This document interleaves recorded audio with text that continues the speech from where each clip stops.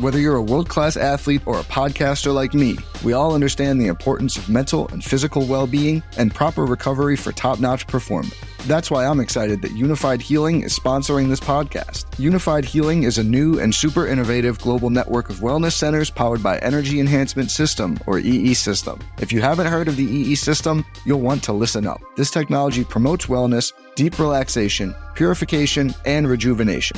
In hundreds of locations across the globe, access to a center is easy and affordable. Interested in experiencing the EE System technology for yourself? Go to unifiedhealing.com/bluewire to learn more and find a center near you. That's unifydhealing.com/bluewire. No material or testimonials on the Unified Healing website are intended to be viewed as medical advice or a substitute for professional medical advice, diagnosis, or treatment. Always seek the advice of your physician or other qualified healthcare provider with any questions you may have regarding a medical condition or treatment and before undertaking a new healthcare regimen, including EE System. This podcast episode is brought to you by Coors Light. These days, everything is go, go, go. It's nonstop hustle all the time. Work, friends, family expect you to be on 24/7. Well, sometimes you just need to reach for a Coors Light because it's made to chill. Coors Light is cold lagered, cold filtered, and cold packaged. It's as crisp and refreshing as the Colorado Rockies. It is literally made to chill. Coors Light is the one I choose when I need to unwind. So when you want to hit reset, reach for the beer that's made to chill. Get Coors Light in the new look delivered straight to your door with Drizzly or Instacart. Celebrate responsibly. Coors Brewing Company, Golden, Colorado. Blue Wire. It's exciting to win money. Back out to Allen. His three-pointer. Bang! Tie game with 5 seconds remaining. Is there anything you don't gamble on? Not really.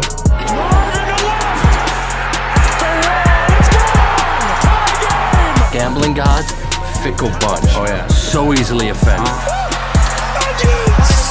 Gambling's not your problem. You're just an idiot.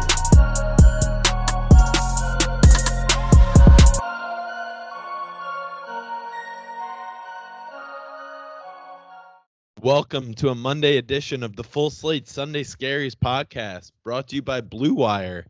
I'm your co-host, Cody Darwick, joined by my brother out in Chicago, Tyler Darwick. Tyler, we're fighting through a post-red-eye flight here. Yeah, definitely a little tired from our red-eye back from San Francisco, but the 49ers won, so it makes it all worth it. Yeah, we were a successful business trip. Our first time out to Santa Clara. Check out the new stadium, Levi's. And you know what, Jed York? I'll give him 2 thumbs up for the new stadium. The 49ers Museum, I was a little skeptical. It is not close to San Francisco at all. It's about 50 minutes outside of the city. But they've got a nice little thing going on out there in Santa Clara. Yeah, it's a really nice stadium. I feel like there's only been negative, news about it since the stadium opened in 2014, but it's really nice. They embrace the 49ers history, and I guess any stadium will be good when the team is playing well and there's a lot of excitement. Mm-hmm. Yeah, anytime you get a home game for a shot to go to the Super Bowl, it's not a bad thing. But Tyler, besides being a little bit jet lagged here and fighting through that, what is your Sunday Scariest moment? So my Sunday Scariest moment is for anyone associated with the Houston Astros. All the news coming out the past couple weeks with the sign stealing scandal, the video camera bang garbage can, potential buzzers. Just a bad look for a team that's been the best team in baseball over the last 3 years. Won the World Series in 2017. Made the ALCS in 2018, lost in Game 7 this year in 2019. So they've been kind of the gold standard the last few years. This cheating scandal coming out, AJ Hinch getting fired, their GM getting fired, Alex Cora basically being pushed out, Carlos Beltran being pushed out in New York, just anyone being associated with it is kind of feeling the brunt of it. And the craziest thing is the MLB came out and said the players are mostly responsible for this, and none of the players have been suspended yet. And it doesn't seem like that's coming, so I guess also partially Rob Manfred, Sunday Scariest moment for him, because I don't think has any idea on how to address this entire issue. No, this is all uncharted territory for Major League Baseball. We had the steroid scandal that kind of took up most of the late 90s, early 2000s, and well aware of it, being San Francisco Giants fans, with Barry Bonds being square in the middle of it. And now at this point with baseball, I believe it's like 80 games for a steroid positive test there. And the buzzer scandal, if this actually comes out to being true, and you know what, it's very easy and hand up, easily guilty of it, but getting swept up in the kind of Twitter brigade when things get going, people get takes, putting together videos. But I mean, the video of Altuve rounding third base after hitting the walk-off versus Chapman in the ALCS Game 7 certainly felt quite indicting of him, just holding his shirt together, saying basically keep it on, don't take it off, and then getting a question from Ken Rosenthal after the walk-off about why he basically told his teammates to keep his shirt on, saying, I was shy, I don't want to get in trouble with my wife. You know what, Altuve, I think you're full of shit. Him and Bregman especially. Bregman's kind of been a guy that's been very vocal the past few years, and rightly so. He's been great. But now at this point, with this whole scandal looming over their heads, I think steroids, when it comes to it, probably gives you an extra, depending how long your career is and how good of a player you are, X number of home runs over the long term. But this is on a totally different scale, and I do hope that Manfred, if they do get additional evidence that the Astros were actually using buzzers, and if there are other teams using buzzers, the players should be in trouble. It shouldn't just be the GM and the manager. The players, if you put on a buzzer, you know exactly what you're doing. Yeah, and the thing with steroids is obviously gives you an advantage. You want to say Barry Bonds did it, added to his career home run mark. It gives you an advantage, but not everyone who did steroids became an unbelievable player. But if you know what pitches are coming, when they're coming, that gives you such a big advantage. And for me, I pitched in high school. It makes me think, how far does this go? Were people doing this in high school? Really makes me think that's why people could hit me when I was pitching, because I couldn't think of any other reason. How deep does this go? But if the buzzer thing is true, that's so egregious. Like, it's been known for years that teams steal signs. Bobby Thompson, the home run in the 50s to beat the Dodgers, there's rumors that they stole signs. Like, that's been around, and that's kind of just a thing about baseball. But if you're using buzzers, using the video camera, that's such an extra level of cheating that you have to be punished. And it seems like Manfred doesn't want to deal with the MLBPA. I guess there's no kind of, the steroids, they have the rules. First, what do you call it? I'm tired. Okay, continue on. What's your next point? First infraction of steroids, you get 80 games. They don't have that standard set for any cheating like this. So I guess that's his hesitation with trying to pursue action against the players. Yeah, I do hope Altuve and Bregman get in trouble if they can prove this. It's Bush League. We're biased, obviously. Like you said, we've played baseball growing up. We both played high school baseball, humble brag. But I think the hardest thing to do in professional sports is hit a baseball. But that's with the caveat that you don't know what pitch is coming next, because that's the really challenging part, in addition to the hand-eye coordination.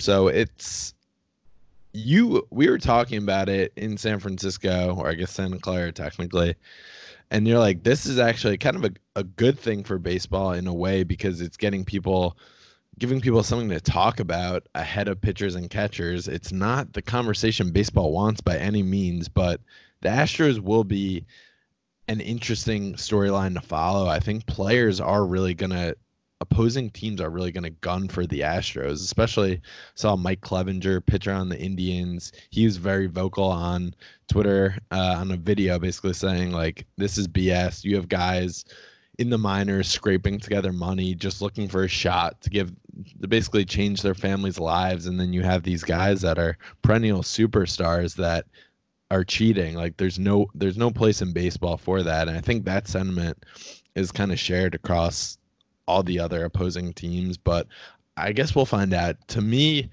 the kind of skeptic in me makes me think that this is just the beginning. I feel like there's more to come given the Red Sox investigation, in terms of the depths of the players use like the buzzers, because it feels like they had the technology to relay the signs. There's probably more going on there.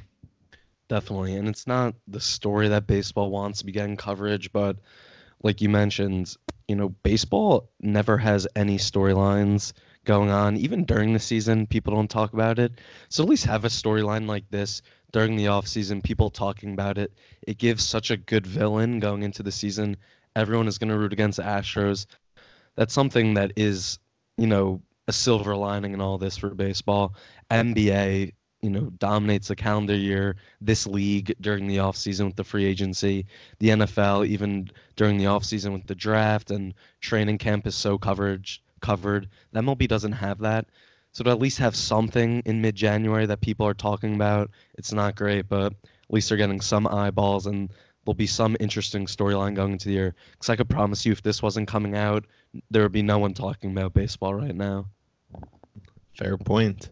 My Sunday scariest moment, bringing this back to football, is the rest of the NFL trying to figure out a way to stop this Chiefs offense right now. The Titans did their best, valiant effort. They're up 17-7 with 9 minutes to go in the second quarter, only for the Chiefs to score touchdowns on 4 of their 5 next possessions. Patrick Mahomes is just on another level right now. Last week they scored touchdowns on 7 straight possessions.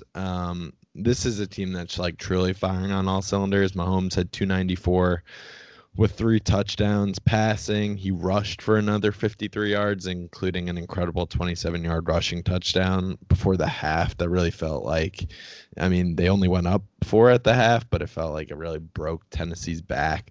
Tyler, this Chiefs team is an absolute wagon right now. They're just, they have so much speed on offense. Sammy Watkins, who's burned every single person who's ever played fantasy football before. He had 114 yards and 1 touchdown. Tyreek Hill had 67 yards, 2 touchdowns. Kelsey didn't even really do much in this game. He only had 3 catches for 30 yards, and they still put up 35 points. The Titans, Tyler, you look at the numbers at the half in terms of time of possession. The fact that the Chiefs were up 4, this is so disheartening. The Titans had the ball for 19 minutes compared to the Chiefs 11. The game kind of went to script in the first half, and they're still losing.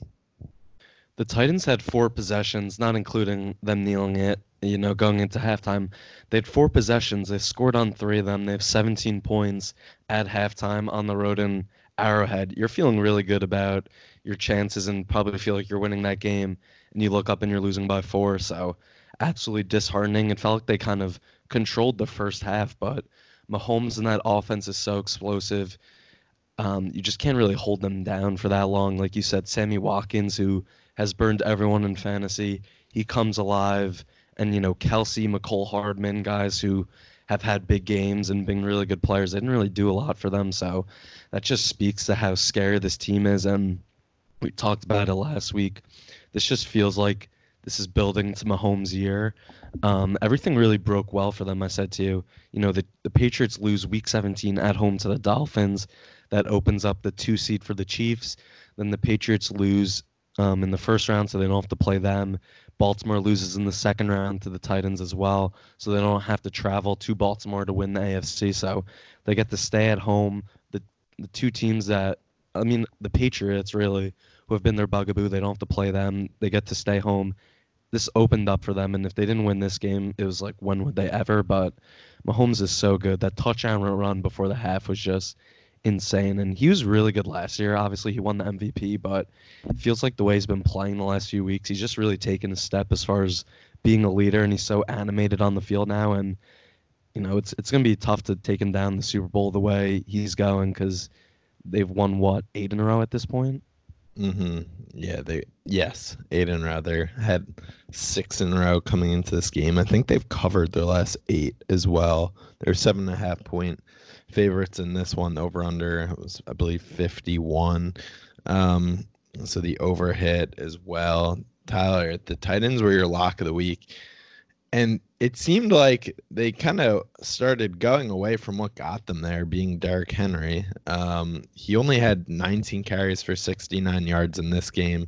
Tannehill had nice numbers, but they kind of abandoned the run, I think, a little bit earlier than they should have, specifically in the third quarter when, the Chiefs get the ball out of the half, right? So you think Mahomes puts together this late drive. They go up 21-17. He has that incredible run.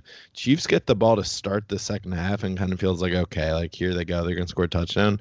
And then the Titans are able to stop them. They get the ball back. And they pick up a first down, but the drive kind of stalls out. But just, I don't know, a lot of pass plays out of them in the second half. I think maybe they got a little nervous going down 28-17 at the start of the fourth quarter. So there's still plenty of time left. And they come out and they basically throw the ball three straight times, get a 3-and-out, and then the Chiefs score again, go up 35-17. And that was kind of that. But, as much as the Chiefs' offense was incredible, Andy Reid really was trying to blow this game at the end in terms of the cover. They kept throwing the ball on their last possession. They gave the Titans the ball back down 11 with about 2 minutes to go, but luckily they held on for the cover. Yeah, the sequence that killed the Titans, like you said, they went down 21-17. They come out and they get a stop on Kansas City. Then they get the ball back. They get a couple first downs. They have a 1st and 10 at their own 32. The Chiefs commit a penalty. They have 1st and 5. They run it right with Henry, gets 4 yards. 2nd and 1, he gets stuffed. 3rd and 1, he got stuffed. They get a penalty. 3rd and 10, they don't get it, and then they punt. Right there, that kills them. 1st and 5, 3 chances to run with Henry. You can't get the first down. You give it back to the Chiefs. They come down right away and score. That possession really killed them. And the Chiefs, Frank Clark was talking some crap going into the game about Henry, how he was overrated, and you kind of roll your eyes at that, but they did do a good job of containing him. He had 19 carries, 69 yards, 1 touchdown, so for Derrick Henry standards, that's a pretty bad game, how he's been rolling, so have to give credit to the Chiefs. But yeah, Andy Reid, it felt like they were trying to blow the game. We were watching the game at like a 49er tailgate thing. We were walking over to the stadium, and the Chiefs were up 11 with the ball. Titans only had, I think, 1 timeout left. And we got to the game, and the Titans had the ball back. And it was like, what the hell were the Chiefs doing? They're still throwing it. So Andy Reid in a game that was set up for him to win. Still has his moments, but, he finished the game with 3 timeouts. So I guess that's a good thing, right? Yeah, there was a little rollover to the Super Bowl. The thing I don't understand, this hit closer to home for me because I sprinkled a little on the Chiefs alternate line, minus 13.5. They're up 18. It's 35-17. The Titans have the ball. Let's look at this here. Yeah, they basically, there's 6 minutes to go in the game. It's 4th and 8 from the Titans' own 22. You have to somewhat expect that they may do a fake punt. And they do a fake punt, and the Chiefs were not prepared for it at all. The play goes for 28 yards. It was just classic Andy Reid. Why not just be overly conservative? Even if they are coming out, it's still the Tennessee Titans. They do this stuff. It didn't ultimately matter for almost anyone, unless you had that alternate line. But just Andy Reid sticking true to form and just to even give the ball back. Right, the Titans had 2 timeouts, and they give the Titans the ball back with 1 timeout left. Andy Reid does just stay true to form, regardless of the situation. Yeah, them not being prepared for the fake punt was asinine. They were punting on their own 20. It's what else would you think they're doing at that point? You have to at least be prepared, but obviously didn't matter. So congrats to Andy Reid. Goes back to the Super Bowl for the first time since 2005. But let's talk about the 49ers game. Credit to us. What are we, about 20 minutes into this, and we really haven't talked that much about the game. So unbelievable. Let's take a quick break. Ooh. and then we'll tease it out. But I agree. Credit to us for not talking about this in the first 17 minutes and 17 seconds. All right, Cody. So now let's move on to the 49ers-Packers game. We were lucky enough to be in person in Santa Clara, Levi Stadium, to see the 49ers move on to the Super Bowl. They won 37-20. The 49ers kind of controlled this game throughout, so I'll let you get started. What were kind of your thoughts? And I guess going into the game, what was your nerve level leading up to kickoff? Yeah, we talked about it with Kevin on the pod during the week. Felt good. The thing that made me nervous was that the 49ers played so well the first time. Seemed like everyone was really penciling them into the Super Bowl in the sense they're 7.5-point home favorites. Defense is healthy. This Packers team was like a fluky 13-3, it felt like. So you said it before we were going to the game. I'm nervous about how good I feel about this game. Like, I feel a little too comfortable. And I certainly agreed with that. And I felt like what I said with Kevin held true. As long as 49ers took care of the ball, I had confidence that their defense would do enough to basically limit Rodgers and Aaron Jones, and that they'd do well. But I was nervous at the start of this game. It's such a small thing, but when the Packers won the coin toss and deferred, the 49ers got the ball. They had a 3-and-out, and I was not feeling great about that. Packers basically moved the ball downfield. They got the ball to midfield. 49ers held them on a 3rd and short, and the Packers punted on 4th and 1, which was really – it's easy to be Monday morning quarterback. But they had a real chance on the road to go down and score points early, be it a touchdown or a field goal, but put the pressure on this 49ers team. Like, quite frankly, they're inexperienced in terms of a big game like that, like a playoff game where they're down and have to come back. This is the first time they're all together. But as soon as they basically held the Packers, then they came down, they scored, and they never looked back. When they cut it to 14, was a little nervous just because Rodgers does crazy things. But, I mean, this was the Raheem Mostert game. He rushed for 220 yards. That's the most for a 49er ever, regular season and postseason. He had 4 touchdowns, which I believe is like a conference championship record. Garoppolo went... I heard this stat, which is unbelievable, Tyler. He was 4 for 6 in the first half, 2 for 2 in the second half passing, but he went 91 minutes in real time without attempting a pass. Like, that's the kind of game plan that Shanahan drew up. Essentially, like, we're going to keep running the ball until you guys can stop us, and they couldn't. I know, and I feel like the thing with Shanahan is people remember the 28-3 Super Bowl when he was with the Falcons as the coordinator, and they kind of went away from the run. And Shanahan's MO really is running the ball, and that was his dad's philosophy. So I feel like people just think of that Super Bowl when he kind of got a little too aggressive, but that's what he wants to do. And I was texting one of my friends, and I was like, I legitimately don't remember the last time Jimmy G threw a pass because it was so long, and they're just dominating the run game. But I agree with you. I didn't understand why the Packers didn't go for that 4th and 1 at the beginning of the game. I know it was at midfield, but you knew the 49ers were going to put up points. You have to be aggressive on the road, kind of set the tone and kind of take it to them. Don't play so conservative. So when they decided, to punt the ball away, I was happy. And then 49ers come right down and score the 3rd and 8 run play. To give up a touchdown on that play for the Packers is kind of pathetic, honestly. And they've had a good defense all season, but the 49ers tore them up. Raheem Mostert is the first player in NFL history to have 150 rushing yards and 3 touchdowns at halftime in a playoff game. So he did whatever he wanted. And, the crazy thing is, you mentioned this, coming into the year, Breida was really the starter with Tevin Coleman. And now Breida's kind of been phased out. Coleman got hurt. They said he could be good to go for the Super Bowl. But, Mostert has really emerged over the second half of the year as their best running back. He had 29 carries, averaged 7.6 yards a carry. It's just like crazy. This guy was cut by 7 teams, a special teams player. That's what his thing was on the 49ers for a couple of years. Shanahan, he literally recovered a fumbled punt last weekend in a playoff game. Mm-hmm. Shanahan basically says, hey, do you want to play running back?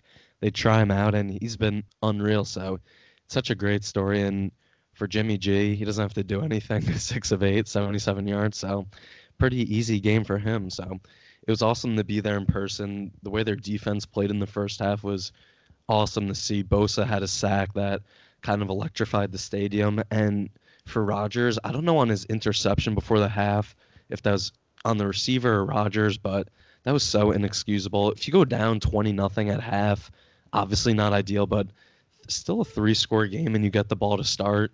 But to throw that pick to Mosley and then the 49ers come down and score again, that's so inexcusable for a quarterback that has the experience and the pedigree Rodgers does. So that was terrible. But yeah, I'm glad they won because it would have made the Red Eye back miserable. Brutal, absolutely brutal. Another big turnover. There were 2 big Packers turnovers in the first half. You mentioned the pick, but also they're driving in the 49ers territory down 17-0 with about 5 minutes to go in the first half. And Rodgers just like fumbles the snap, and it was kind of bizarre. I felt like I was one of the only people that like realized that Buckner fell on the ball. Like Rodgers didn't ever dive for the ball, which was really weird. He was one of the few people on the field that knew what happened and didn't even make an attempt to recover. DeForest Buckner just falls on it, and then again the 49ers drive down the field to get the field goal. Then Mosley has the pick, and they score another touchdown before the half, up 27-0. Plus Lil John was playing at the half, so that only meant bad news for the Packers. But I mean, the 49ers in their 2 playoff games have rushed the ball 89 times for well over 450 yards rushing. It's going to be interesting to see what the game plan is versus the Chiefs. We know what the Chiefs just did to Derrick Henry. Obviously, they kind of bottled him up. I kind of feel like this is the kind of game where Shanahan puts the ball in Jimmy G's hands. And it's funny because I was listening to Simmons' podcast with Sal, and House was on it. And they're just really crapping on Jimmy G, calling him a game manager, and it definitely triggered me. I kind of felt my Alex Smith muscle being triggered back in the days where he was the 49ers quarterback, and he was definitely more of a game manager than Jimmy G is. So real quick, Tyler, let me just, if people forget, let me just rehash some of these stats from some notable games. So the 49ers played at the New Orleans Saints in week 14. That was a little over a month ago, on the road in the Superdome. Really a notoriously tough place to play. Little Jimmy G, the game manager, 26 for 35, 349 yards, 4 touchdowns, 1 pick. That's not bad last I checked. At Seattle, week 17, he's 18 of 22, 285. No passing touchdowns, but another solid effort out of him. But Tyler, he's only completed 17 passes in these 2 postseason starts. We're obviously going to have a pod to break down the Super Bowl, but I, for one, am excited because I do feel like it's going to be a Jimmy G coronation. I think, I really think Shanahan's, they're going to pound the rock on the run game to keep Mahomes off the field, but I'm pretty confident that he's going to be able to do well versus this Chiefs passing defense that they have a great pass rush, but the secondary leaves some to be desired. And I don't know. I'm just excited for the Jimmy G haters to have to suck wind. They're definitely going to have to throw the ball more than they have in the 2 playoff games so far. If they run it if the same game plan that's played out in the first 2 games plays out in the Super Bowl, we'll feel good about it because that probably means they win. But I assume Garoppolo's going to have to throw the ball more. I mean, I have confidence in him to carry them in a game like you said. He did it versus the Saints. He was great in that Seattle game. He didn't throw for any touchdowns, but he was super sharp. Even in the Rams game, that wasn't his best game, but in the fourth quarter, he made huge plays. He's done it all year. People love to criticize him. I don't understand what the affinity for criticizing him is. I think it's because he went to the 49ers, had the 5 starts, he played great, and then he got a big contract from there, and everyone freaks out when someone gets money when it might not feel like they deserve it. But if you look at quarterback contracts at the time, I think that was the highest paid one, but now he's dropped down as more guys have gotten paid. That's just the way QB contracts work in the NFL. It's just the biggest one is the next one that's going to come. Mahomes is due for one. Deshaun Watson, those guys will set new records. So just trying to get your quarterback under an affordable contract You just have to do it when you feel like you have the guy, and he's definitely paid off. My only worry is he's only thrown 27 passes in 2 playoff games, so like I trust him to, carry them in a game, but like is there going to be any rust just cuz he really hasn't had to do anything? But I trust Shanahan 2 weeks off to prepare for a mediocre at best Chiefs defense, so I'm excited for it, and I think for him this is a great opportunity because this is the team he got hurt against.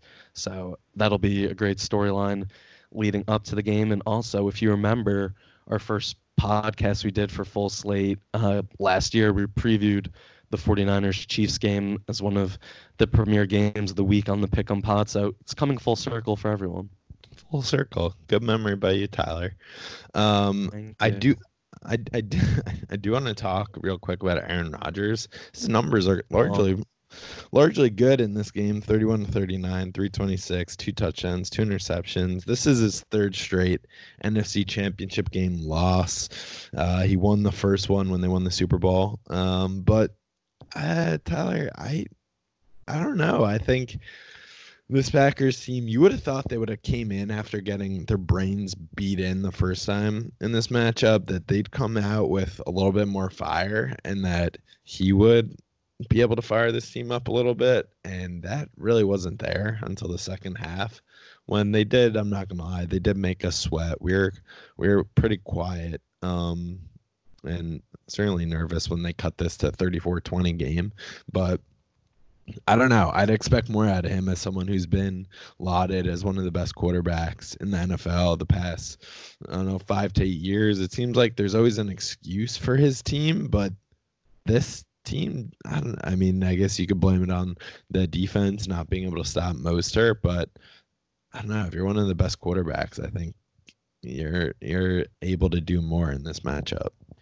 The defense obviously doesn't do him any favors the way they played, but like you said, you come into this game, you have to set the tone early. The way you got embarrassed on the Sunday night game, you have to come out and be aggressive. Like the 3rd down call early in the game, they kind of hurried to the line. He throws like a 2-yard out to Jamal Williams. It's just like, what are you doing? And then they don't go for it on 4th down. Like if you're one of the best quarterbacks in the game, you take it to the 49ers early. You be aggressive. You played well in the second half, but I was thinking about it this morning.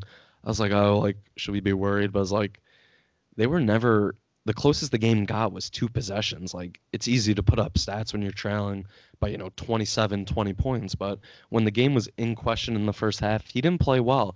The fumble, like you said, it was so bizarre because it was just like he didn't even die for it. No one reacted to the play in the stadium. It was just like, was there like a penalty and the play stopped? He didn't die for it. No one on the Packers really knew what was happening.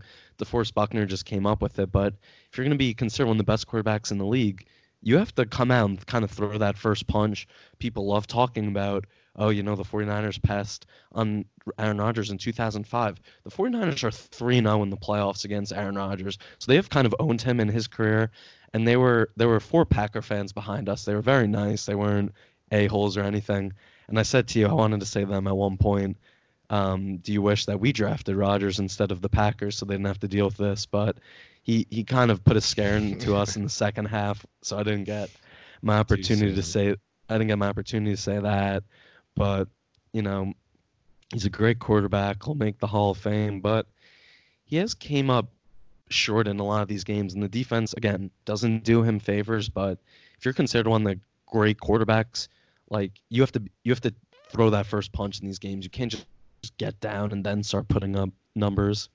Yeah, and I don't know just what his deal is in the locker room. He just every interview, whether it's after a win, he comes across as being so smug, and if it's a loss, it's just like sour grapes out of him. Yeah, I don't know. It always feels good to beat the Packers. And we're in the Super Bowl, so our business trip, it was well worth it, worth the red eye back, even if it took you a little longer than normal to think of the word infraction earlier. But that's okay, Tyler. That's okay. We're gonna go into lock of the week actually. So you're 0-3 in locks of the week in the playoffs. I got AW with my teaser. You took a teaser. Okay, and now that it hit, now you're a little salty, huh? So I am 1-2. You're 0-3.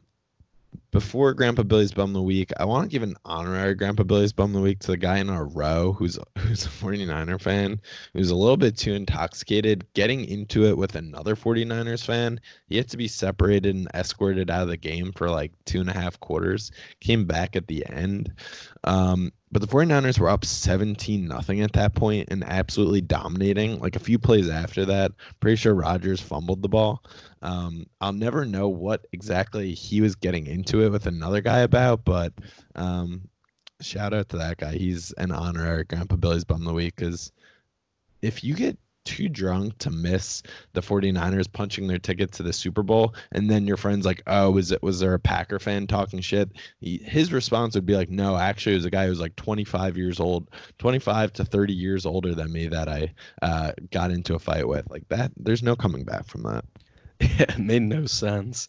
Everyone is like looking over and it's another 49er fan, and I have no idea what happened. The guy maybe just was too drunk, but it was just like, can everyone love everyone type moment. Just wild. But my Grandpa Billy's Bum of the Week, I'm going to say the Chargers, because, I feel like they're doing Phillip Rivers pretty dirty. He texted Schefter that he was just moving his family from San Diego to Florida, or he was, I guess, moving from San Diego to Florida to be closer to his family. Just a really old person move, when you retire, you go down to Florida. So my Bum of the Week is the Chargers. To do that to Rivers, make him, move, his future still in doubt, him never get to Super Bowl. It's sad. So I guess we'll see him on the shuffleboard courts in Fort Lauderdale with the old people. But it's sad. It's a sad time for, Rivers, Eli, all these quarterbacks we kind of grew up with, even Brady and Breeze. The future's uncertain. So yeah, Big Ben. Mm-hmm. I think we decided the ideal landing spot for Phillip Rivers this weekend. Actually, the Oakland Raiders, now the Las Vegas Raiders, need to sign Phillip Rivers for 1 year. Let him loose in Las Vegas, paired up with John Gruden, Mark Davis. It just has to happen. Keep him in division. He knows the division so well. He can get a couple revenge games versus Anthony Lynn and the Chargers. Besides Jameis going to Vegas, I think that's the next best option. Like one of those two guys needs to be the week 1 starting quarterback for the Las Vegas Raiders. Yeah, that would be electric. I mean, there were kind of rumors about Brady. He was at the McGregor fight. Picture of him and Mark Davis. If he went to Vegas, that would be pretty cool also. So I feel like they're definitely gonna move off Carr and just try to sign one of these guys just to, get attention and hype around their first season in Las Vegas. And how great would it be to have, kind of like they were on Hard Knocks last year, so they can't do it again, but just kind of like a behind the scenes of Rivers in Vegas with his family, how just, funny it would be and how rowdy the kids would be in Vegas. We just need to see that. It would be like the Rugrat movie when they go to Vegas. Yeah, Rugrats Vacation. I think he would just be screaming dog gang it, and he'd just be running around casinos putting out cigarettes left and right. He'll find a landing spot. We're not done with Phillip Rivers yet. Not convinced of that. But my Grandpa Billy's Bum of the Week. We didn't speak about the Giants hiring Joe Judge, but I figured this was a good chance to give the New York Giants Grandpa Billy's Bum of the Week. Bring in Jason Garrett to be their offensive coordinator. He was without a job for not a very long time at all. Good for him. He must interview quite well. Be nice to get his resume. Must be pretty well formatted. But Jason Garrett, he gets hired, scooped up, interdivision. I think he's out of a job for probably less than 2 weeks, and now he is their new offensive coordinator. So the Giants bring in Joe Judge, the wide receiver coach from the New England Patriots, who, if you ask Tom Brady what the biggest issue was this year there, he'd probably say the receiver sucked, besides Edelman. And then now you have Jason Garrett, who, I mean, he was kind of the golden boy years ago when I believe Wade Phillips was head coach as offense coordinator. That's how he slid into the head coaching job. But what is Dave Gettleman watching that he's like, oh, we need Jason Garrett. Let's bring him in. Like, why wouldn't the Giants make a run at the guy Joe Brady from LSU, who's young? And I mean, what he did with Joe Burrow. LSU never has a good quarterback or offense. This year they were out of control. I don't like, how did these guys just get retread so often? So that is my Grandpa Billy's Bum of the Week, Jason Garrett, but makes for a great storyline. So I'm excited for it. Yeah, I mean, the Joe Judge hiring, we knew nothing about him, so if the Giants continue to suck, it's easy to pile on, but maybe he'll be a good coach coming from the Patriots. The last guy who got hired as, a special teams type guy was John Harbaugh, and that's worked out great for the Ravens, but I'm so happy Garrett will still be in our lives, and especially in the NFC East, that'll be great. Conspiracy theory, maybe Jerry Jones is throwing him in there as a spy. Oh, he's a mole. Take out one of the teams in the NFC East. I mean, he was offensive coordinator so long ago when they had Wade Phillips. I think they had a good offense. That was when Romo had kind of first taken over. So, there are some guys who are just better in those coordinator roles, like Hugh Jackson, for example, is a really good coordinator with the Bengals, and then he gets a head coaching job with the Browns. He can't do it. Pat Shurmur. So, and Wade Phillips himself was another guy like that. So maybe Garrett not having to be responsible for the whole team will be better, but I'm so happy that he's going to be in the NFC East. But yeah, he must interview great, because anyone who's watched him be the coach of the Cowboys for the last decade knows he's incredibly incompetent, but there must be some secret sauce he's got in these interview rooms that keeps him around and gets him these jobs. Yeah, tell me about a time when, and Jason Garrett, he's just got all the answers. So good for him. He just continues to find a new home. So good for him. Tyler, I think that's kind of it, unless you have anything else. The line is opened on the Super Bowl. It is currently, it's kind of all over the place depending on what you look at. Going off Action Network here, the consensus line is Chiefs -1, and the over-under opened at 51.5. Now it's up to 54. Have a feeling that's just going to keep climbing. 91% of the money's been on the over, but we've got a little less than 2 weeks till the Super Bowl. Yeah, it's great, and I'm just looking on Twitter now. Frank Gore tweeted, cannot be happier for my guy Joe Staley and 49ers. Bring back the Super Bowl, bring that chip back to the Bay. If the 49ers win, I would love them to give a ring to Frank Gore. I know he's on a different team, but he endured so many bad years on that team, and we saw a couple people tweeting yesterday like, this is for the fans who were watching, in 2015 when they had Tom Sula, 2016 when they had Chip Kelly. No, This is for the fans that were watching in 2003 when they had, after they got rid of T.O. and Jeff Garcia, and Alex Smith was kind of there, but he was hurt, and the whole team was misrun, and they had Cody Pickett, J.T. O'Sullivan, Sean Hill, Tim Rattay, Ken Dorsey. Yeah, Ken Dorsey. I couldn't think of his name. Like, that's who this is for, the fans who have endured years and years of BS. So I saw that. And one other quick stat. This will be the first Super Bowl in 7 years that hasn't featured LeGarrette Blount or C.J. Henderson as a running back. So that's going to be interesting to see how that plays a factor. Also, a rematch of the 2014 World Series, Giants Royals, and we all know how that one turned out. So hopefully we get round 2 of that. But Tyler, if you don't have anything else, I think that wraps up our Sunday Scaries pod. We will probably be on a little bit of an adjusted schedule.